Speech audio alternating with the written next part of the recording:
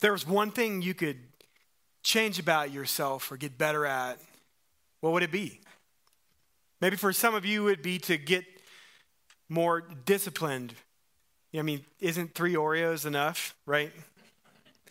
For others, it's to be more patient, especially when we're on I-25, driving downtown. I think we all have an answer to the question, but I wonder how many of you would say it's to be more bold? Yusra Mardini was born in Syria, and she fell in love with swimming at a young age. So at about age 9, she and her sister began taking swimming lessons. And living in Syria in a war-torn country, she would have to run from her car to the pool to dodge the shellings and the bombings and always be worried what could happen to their home. And so they lived in that for a number of years. In about 2015, they finally realized it's time to leave Syria and in the midst of this civil war.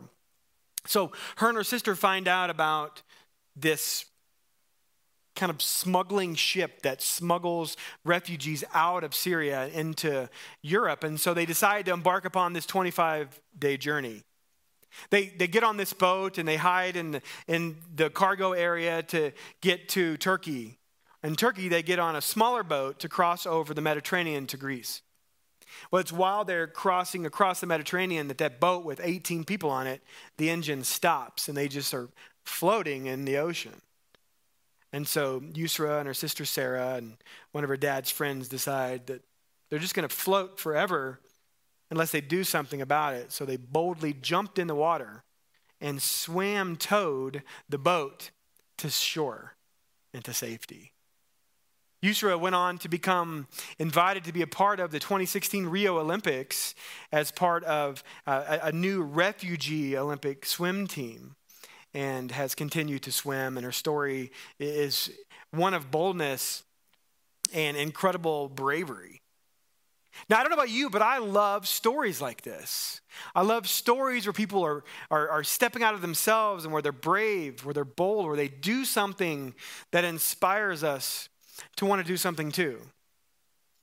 Yet, I don't know about you, but there's been so many times in my life when I've noticed that I probably wasn't as brave as I should have been. Anybody else maybe agree with that? Right? There's moments where we say we should have done something different, said something different. When I first met Courtney, we met at a Christmas party, and, we were flirting and doing all that stuff. And it came time for me to, ask for the number. And, I presented myself as someone who was confident and knew what they were doing. But it came time to ask for that number. And you know what I did?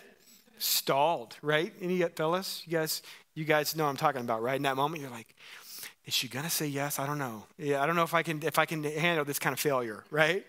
And so I stall and she sees it. And so she goes, hey, do you want my number? Now, wouldn't you know it that I stall again? And I go, I'll get it from somebody else. What a goof, right?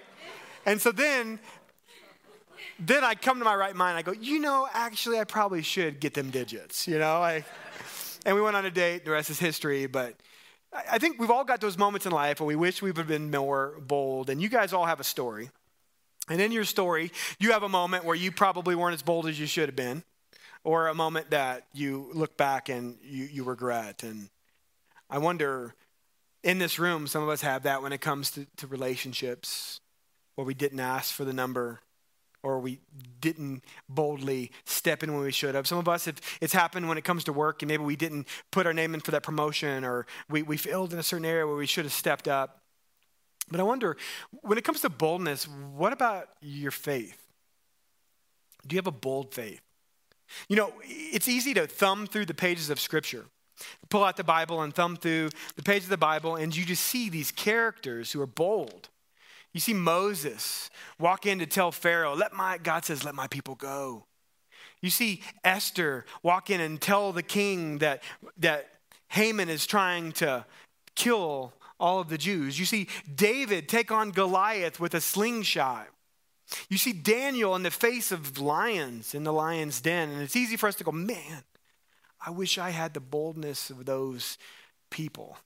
I wish I had that boldness in my life. Wish that God gave me that personality trait. But you know what's interesting? When you look at the stories of God's people, they weren't born bold. Boldness isn't a personality trait, but it's an intentional effort to be courageous and brave, even when we don't feel like we can be. You know, you look back at those stories and you see that it's really not their boldness that led them to be courageous. It was God. Moses told God, I don't know how to speak. And God said, I'll go with you. Esther didn't want to go talk to the king because if you talk to the king of Persia, without being asked, you could lose your life, even though she was the queen. But her uncle Mordecai said, Esther, God has prepared you for such a time as this. David took on Goliath, not because David had this bravado, but because David saw God protect him against a lion and a bear as he was a shepherd. He saw God's fingerprints. He knew God would protect him. Daniel probably didn't ask for boldness at first when he's faced in the lion's den, but Daniel saw God rescue Shadrach, Meshach, and Abednego from the fire. So you see that God's people that we see in the books of the Bible aren't just these bold dudes who are awesome or these bold ladies who just have this bravery, but they're people that learn to see and trust God to lead them to that boldness and courageousness. And so I want to ask you, where in your life do you feel like you need to see more boldness? And where do you need to grow in your faith when it comes to boldness? When it comes to living out your faith in a world that scoffs at being Christian? Or living out Christian values, where at high school you're told that if you haven't tried it, you can't knock it. And we try to stand for these things that we think God says are best for us, but yet the world's going to say that we are foolish, and it's easy for us to keep our mouths quiet or tuck our tails or put our heads down. But could God be telling us to be bold, to stand up for Jesus in our own lives? Maybe there's a neighbor that God's been stirring up your heart to invite to church or to say something about Jesus or talk about your faith and you're just not sure. Why do we struggle with boldness so much? See, here's what I think it is. I think it's because we don't truly believe in ourselves that we have the ability to do it. That we don't believe that we have the answers. We don't believe that we have the charisma, or we don't believe that we have what it takes to actually accomplish that goal. But what if you came to the understanding that you don't, but God does? In the book of Acts chapter 4, we are going to see an incredible account of this very thing. Peter and James' brother John are out preaching and teaching, and they get arrested. And it was really easy for them to go, oh, no, God, this is too much for me. This is a little too scary, God. I don't think I'm ready for this yet. Come back in a year or 10, right? But instead, they lean on not their own strength, but on the strength of God's. And they become so bold, the church grows and becomes this beautiful reality that you and I can experience today. So we're going to be in Acts chapter 4. And I really want to dive into this because I think there's so much we can pull out in our own lives to see that your boldness isn't based on your personality or your character type or whatever voice you have. Your boldness comes from Jesus. So look with me, Acts chapter 4. I want to just move back a little bit in Acts chapter 3. If you've been with us these past couple weeks, we've been walking through the book of Acts in a series called Kingdom Builders, seeing how the church grew. And the church started from Jesus leaving his disciples, and his disciples are waiting for the Holy Spirit to come. The Holy Spirit does come, as we saw the last 2 weeks, and God's people just get on fire for Jesus, and they go and start teaching and telling people about who Jesus was and what he came to do. And so we find ourselves after Pentecost, and we've got the disciples and they brought some more guys into the ranks, and now you've got Stephen and a guy named Justus that are involved. And then in Acts chapter 3, we see that Peter and John are going up to the temple to pray, and they come across this disabled man. So look with me here in Acts chapter 3, verse 6. Notice this kind of starts what happens with them getting arrested. So in Acts chapter 3, verse 6 and 7, we see that there's a disabled man who's laying by the gate that's called Beautiful, and that Peter and John are walking by, and he calls out to them, hey, can you guys give me some help?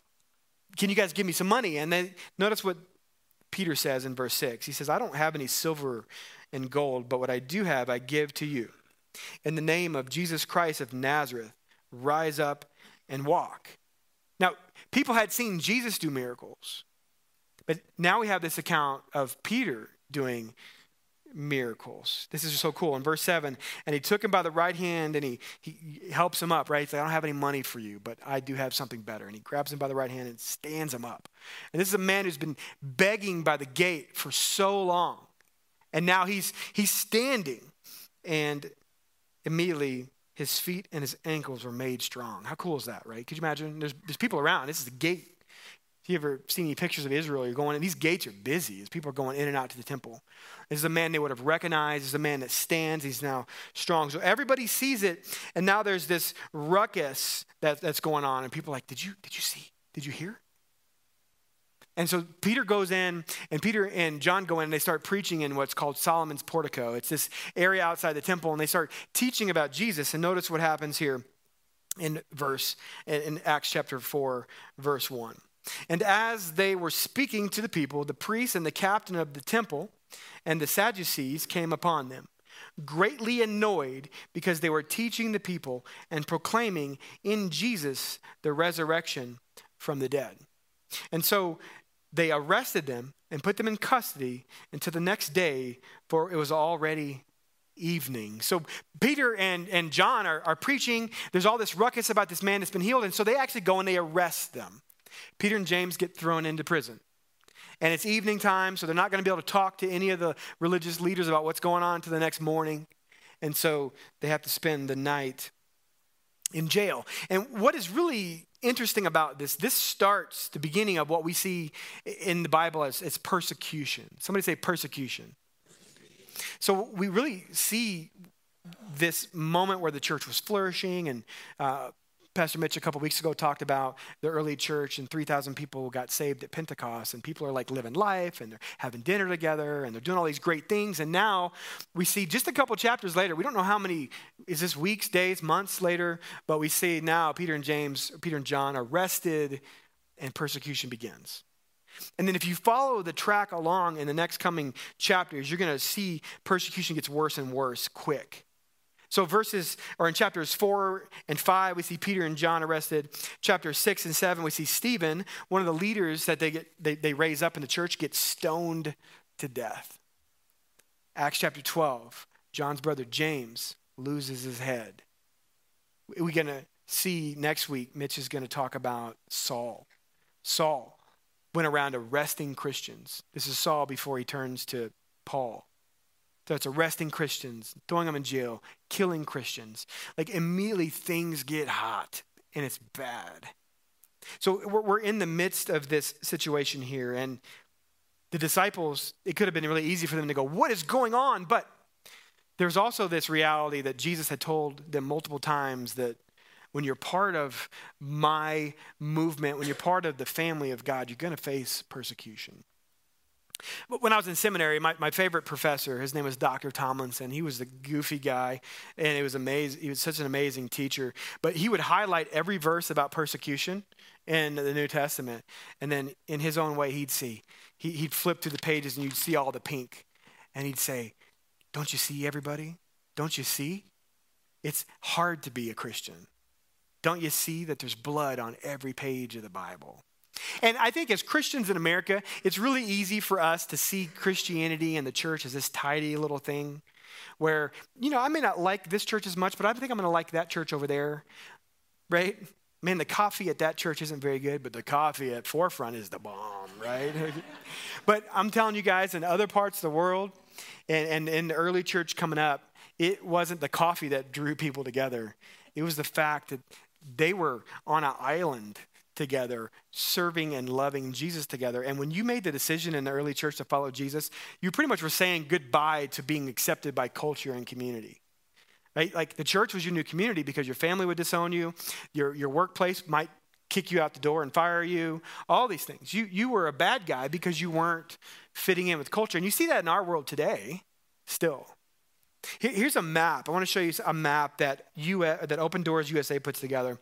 And the dark red is extreme levels of persecution, and then obviously orange is very high. And so you're going to notice if you look, there just are some serious places where the church is persecuted at a ridiculous rate. And this is 2021's numbers, but in 2021, 5,600 Christians died for their faith. I mean, in America, we see persecution here for sure, but it's different. I mean, across the world, churches are getting bombed. Across the world, people are getting kidnapped. More than 6,000 people were detained or imprisoned.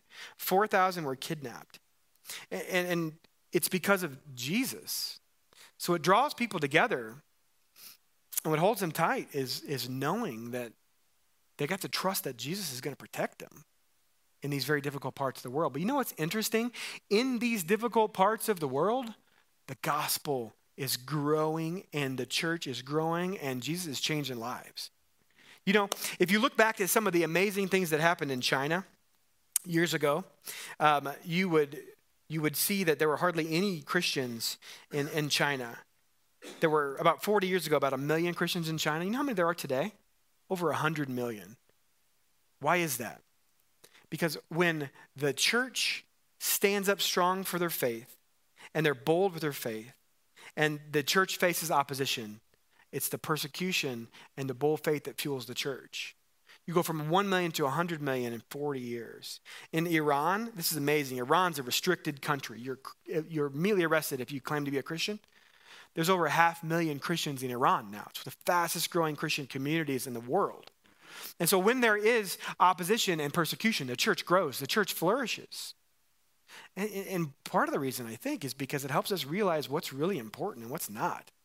And it takes us away from getting distracted on all the junk and focusing our eyes on what's important, and that is Jesus and his people and his mission. And so you see this picture here that bold faith propels the church. That when we have bold faith, it propels the church. I want you to notice this. Look at verse 4. It says that many who heard the word believed. So Peter and John are preaching, and they're preaching about Jesus at Solomon's portico, and another 2,000 people get saved. Like, isn't this amazing? Like, they're standing up, they're getting arrested, they're proclaiming their faith in Jesus, and then more people are getting saved. The church is up to 5,000 people now, quickly. And so a bold faith propels the church. And so James and John, they're in prison that night. Look at verse 5. It says this. It says that on that night, or the next day, the rulers and the elders and the scribes gathered together in Jerusalem. And so they bring Peter and John in, and they're like, what are you guys doing? We see this guy just got healed. We need to know about this. Also, you guys are talking about this Jesus guy that we killed. I thought this was done with, right? I thought we figured this out by sending him to the grave. And so they say to him basically, by what power are you doing this stuff? How did you heal this guy? By what power did you do this? And then Peter goes, well, if you're asking us how this man got healed, you need to know it's not because of us, but it was because of Jesus. And then notice what Peter says in verse 11. This is awesome. He says this. He says, this Jesus is the stone that was rejected by you, the builders, which has become the cornerstone. And there is salvation in no one else, for there is no other name under heaven given among men by which we must be saved. Talk about boldness, right? Talk about being bold. I mean, standing in front of them are the people that can decide their fate. And by the way, these are the people that sent Jesus to the cross. And they could have easily been, I'm going to shy back a little bit, but they didn't. They're like, look, it's Jesus and only Jesus. And then I love verse 13. Verse 13 is so good. This is like the key verse. If you have your highlighter or your pen, star it, underline it. Notice this. It says in verse 13 that now when they saw the boldness of Peter and John and they perceived that they were uneducated common men, they were astonished. So meaning that Peter and John hadn't gone through Pharisee school or Sadducee school, or they weren't one of the religious elites. They weren't certified as scribes. They hadn't done all these things, right? They hadn't got any certificates. They were common, regular people. And notice what the end of verse 13 says. And they recognized that they had been with who? With who? Jesus. Isn't it awesome that they recognize that, like, man, these guys, like, they didn't go to seminary, but they were with Jesus. And being with Jesus, they're bold. Again, it's not their personality trait. They didn't take the Enneagram and they were number 7, right? Wing 7, wing 1, like these guys, bold perfectionists. No, these guys were bold because they were with Jesus. Now, they're arrested here, and I think it's easy for us to think sometimes like you put yourself in their shoes.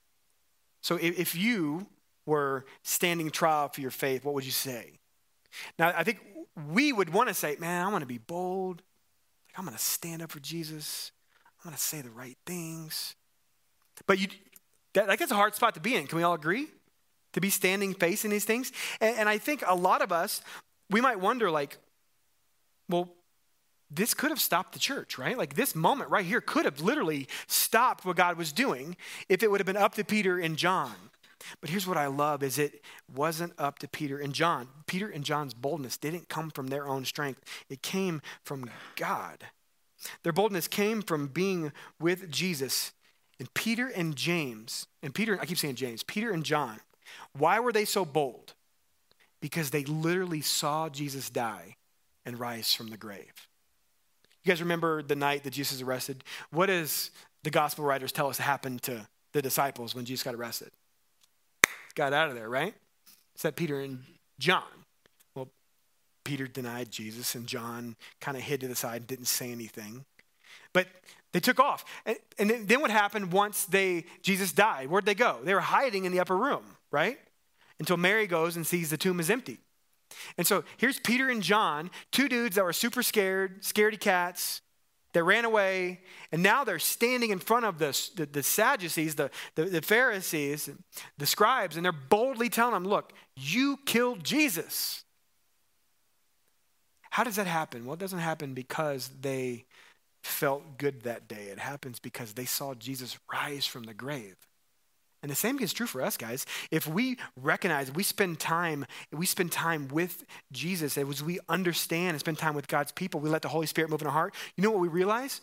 Jesus really did rise from the grave. And if Jesus has power over death, what does that mean? That means that God gives us his Spirit that gives us the power to be bold. And so we see that in James and we see that in John right here. It doesn't need to be, you don't necessarily need the education. Those are good things. You don't need to be able to solve every apologetic argument. Those are good things. But instead, it's spending time with Jesus that gives us the boldness we need. And so if you're taking notes, I want us to understand that bold faith is fueled by engaging with Jesus. Like you might say to yourself, man, I wish I was more bold. I wish my faith was more strong. Well, how do you get that? You don't get it by osmosis. You get it by spending time engaging with Jesus. And we engage with Jesus independently in God's word. It's spending time in prayer. We engage with Jesus like this on Sunday mornings, coming together and opening God's word. We engage with Jesus in our small groups and in our life groups. We can engage with Jesus with our family. The question is, are we engaging with Jesus? And so I want you to see this. Look at verse 14. So we see this idea that bold faith is fueled by engaging with Jesus. Notice verse 14. But seeing the man who was healed standing beside them, they had nothing to say. The Pharisees are like, okay, you said it was Jesus? How do we argue with you, right? He's healed.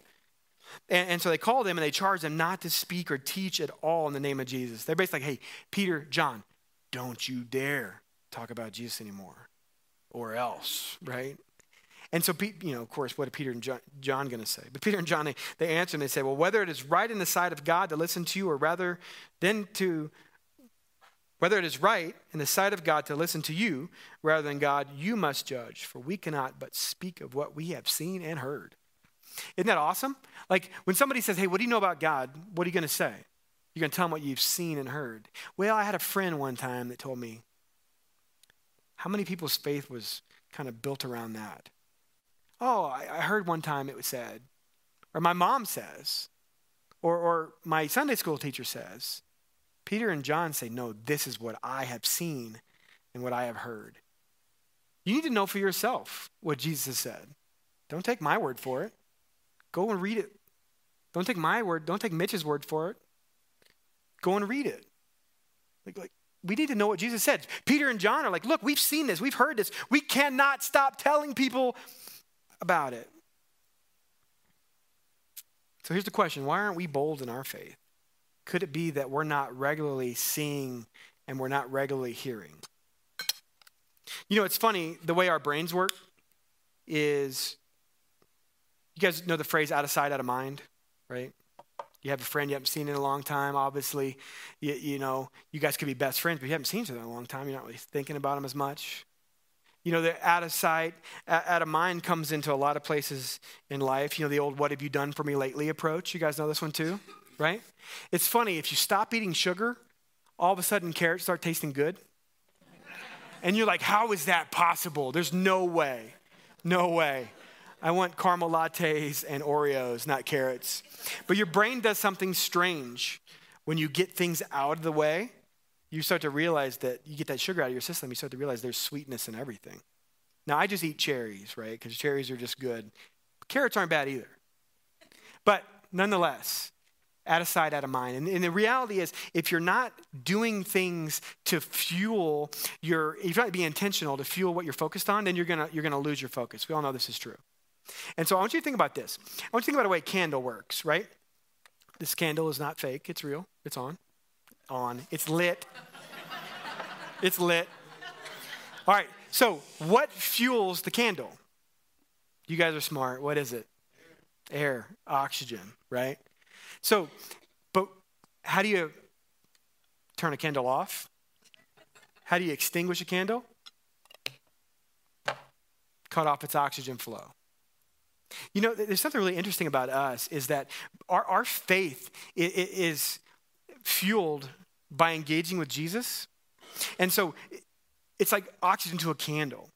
If we're not spending time in God's word, and we're not spending time in God's community, and we're not spending time at church with God's people, and if we're not spending time in prayer with Jesus, it's like we're cutting off the oxygen flow. And so how can we be bold? How can we stand up for our faith? How can we be courageous and brave if there's no oxygen, if there's no engagement with Jesus? Does this make sense, guys? Like, if you guys want to be bold, which God is calling all of us to be bold with our faith, then you have to fuel your faith. And we have to fuel it by engaging with Jesus. And so, it's a question that I want you guys to ask yourself. How are you reminding yourself of the gospel? How are you reminding yourself to be in the word or to be with God's people? It has to be intentional. It's not going to happen on accident. It's got to be something you put in place. Just like going to the gym, just like eating carrots, just like doing healthy things, just like taking your car to get the oil changed.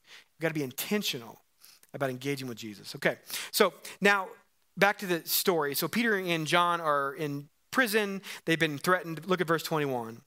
And when they had further threatened them, they're telling them again, don't you go talk about Jesus anymore. Then they let him go, finding no way to punish them because of the people. Everybody's around them. They're praising God like, man, this is amazing. And so verse 23, when they were released, they went to their friends and reported that the chief priests and the elders had said to them. So they go to the priests, or they go back to their friends. They're like, hey, the priests are saying, do not talk about Jesus anymore. And so notice verse 29. And now they look, and now they're praying to God here together. This is cool. This is really cool. They're praying for boldness. And now, Lord, look upon their threats. This is their prayer to God, and grant to your servants to continue to speak your word with all boldness, while you stretch out your hand to heal. And signs and wonders are performed through the name of your holy servant Jesus. The disciples are all gathered together. They're going, God, we want to pray to you. Lord, give us the power. Give us the boldness to be able to stand up, because we know the next time we go out there and speak, we're going to get arrested again. Or we're going to get persecuted again. Or somebody's going to throw some stones at us. So how do I get bold? I ask God for boldness. And so they're praying, God, make us bold.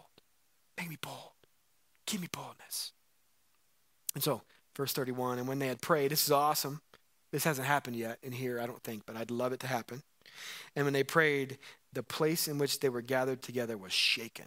I mean, could you imagine, like, we're all praying for boldness, and all of a sudden it's like, you know, like the place starts rumbling, like a jet going overhead. And so it was shaken, and they were filled with the Holy Spirit and continued to speak the word of God with boldness. Don't miss what they prayed for. They didn't pray for just kind of some general prayer. Oh, God, keep me healthy and keep me happy. They're like, God, make me bold. Help me stand bold and keep me happy and healthy. But help me stay bold. And if you know how the story continues, that Peter and John, they go back out. They start teaching Acts chapter 5. They get arrested again. They get thrown in jail. That night, an angel comes and opens up the door to the jail. And so in the morning, when the temple guard goes down to pull James and John to get questioned again by the bad guys, they're not there. And so they're like, well, where are they? And somebody's like, they're actually outside preaching again, right?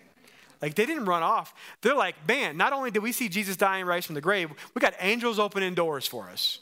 Like, I'm going to be bold. So they go back out and they're bold and they get arrested again. They get brought back in, which is hilarious. And notice this, verse 29 of verse 5. And so they're asking him, like, why did you preach about Jesus? Didn't we tell you to stop preaching about Jesus? And then they get super bold. This is great. And Peter and the apostles answered, we must obey God rather than men. The God of our fathers raised Jesus, whom you killed by hanging him on the tree. And God exalted him at his right hand as leader and savior to give repentance to Israel and forgiveness of sins. Boy, there's the gospel right there, isn't it? Like, notice they didn't get tricky with it. They just, man, there's the straight up true gospel right there. That you guys hung him on a tree, but God raised him from the dead. And that when you ask for forgiveness, your sins are forgiven. Because Jesus is king now. I love how Tim Keller says it. As Tim Keller passed away this week. What a guy that's made such an impact on the church. Tim Keller says that Jesus is our champion because he blew a hole right through the back of death. And that when you enter in, you walk straight through to life. And this is what Peter and John are saying, that Jesus blew a hole right through the tomb, right through death, and that salvation is found in no other name, that Jesus is the way, the truth, and the life, and this is the way it is. You either accept it or you don't. But if you accept it, that's where you find life. Verse 40, and when they had called in the apostles, they beat them and charged them not to speak of the name of Jesus. And then they let him go. So they brought him in and they whipped him. Many scholars think they were flogged. You guys remember, if you remember the story when Jesus was arrested before he went to the cross, he was flogged, terrible punishment. Some scholars think that they were flogged here. So they've been beaten and they've been whipped. Verse 41, then they left the presence of the council rejoicing. What? They're not crying, they're not sobbing, they're not down, they're not walking with their hands in their pockets and their eyes to the floor. They are rejoicing. How can you rejoice? Here's why. They rejoiced that they were counted worthy to suffer dishonor for the name. For whose name? Jesus' name, right? Isn't that awesome? And every day in the temple and from house to house, they did not cease teaching and preaching that Jesus Christ is Lord. Notice that. They're like, hey, we just got beaten for Jesus. So what? Let's go. We got a mission to carry out here because we know God's going to just keep opening doors for us as we go. And so I want you not to miss this element of prayer. This is so important here as part of this story. We see that bold prayers are what cultivate a bold faith. So notice them. They were not praying some general prayer. They were praying for bold faith. And it started with bold prayers. And then here's what I want to ask you. You might in your life be thinking, man, I need to be more bold. I need to be more strong. I need to be more courageous. But are you praying boldly for where you want the boldness? So I think it's really easy for us sometimes as Christians to go, hey, God, if it's okay with you, I really would like to get that girl's number. God, if it was okay with you, I really would like to get a promotion at work. Lord, if you have time, would you listen to my prayer? Peter and John, they prayed, God, give me what? Boldness. So are you praying boldly? Are you praying specifically? Hey, God, give me boldness. God, help me be the man or the woman you've called me to be. God, give me strength to stand up to the opposition at work. God, give me strength to stand up for my faith at school. God, give me the ability to speak to my neighbor for you. God, give me the ability to be able to talk to my sister who I think is far off from you, that you are the way to fulfillment and life and joy. Because if we don't pray specifically, I think we're going to miss so much of what God wants to do in and through us. I I'm going to close with a story. There's a man named Hudson Taylor, and some of you know the name. Hudson Taylor was a missionary to China. And one of the really cool things that Hudson did was when he went to China, he decided that he really was one of the very first missionaries, and he created what's called the China Inland Mission, and he wanted to reach all 11 provinces for Jesus. Well, China was a very hard place to go. And so he began praying for missionaries. He began praying for workers, and when he left for China, he had about 16 people that went with him. And so they meet and they go and they start telling people about Jesus, and people start getting saved. But the problem was there was 11 provinces in China, and they only had made it to 2. And so then Hudson and his crew, they start praying. They start praying, God, we want you to send us 50 to 100 people. Well, in the midst of that, Hudson gets sick, really sick, almost dies. Loses a couple of his family members. They pass away from sickness. But a couple years later, they're up to 100. So they go from 17 to 100. And so God's moving.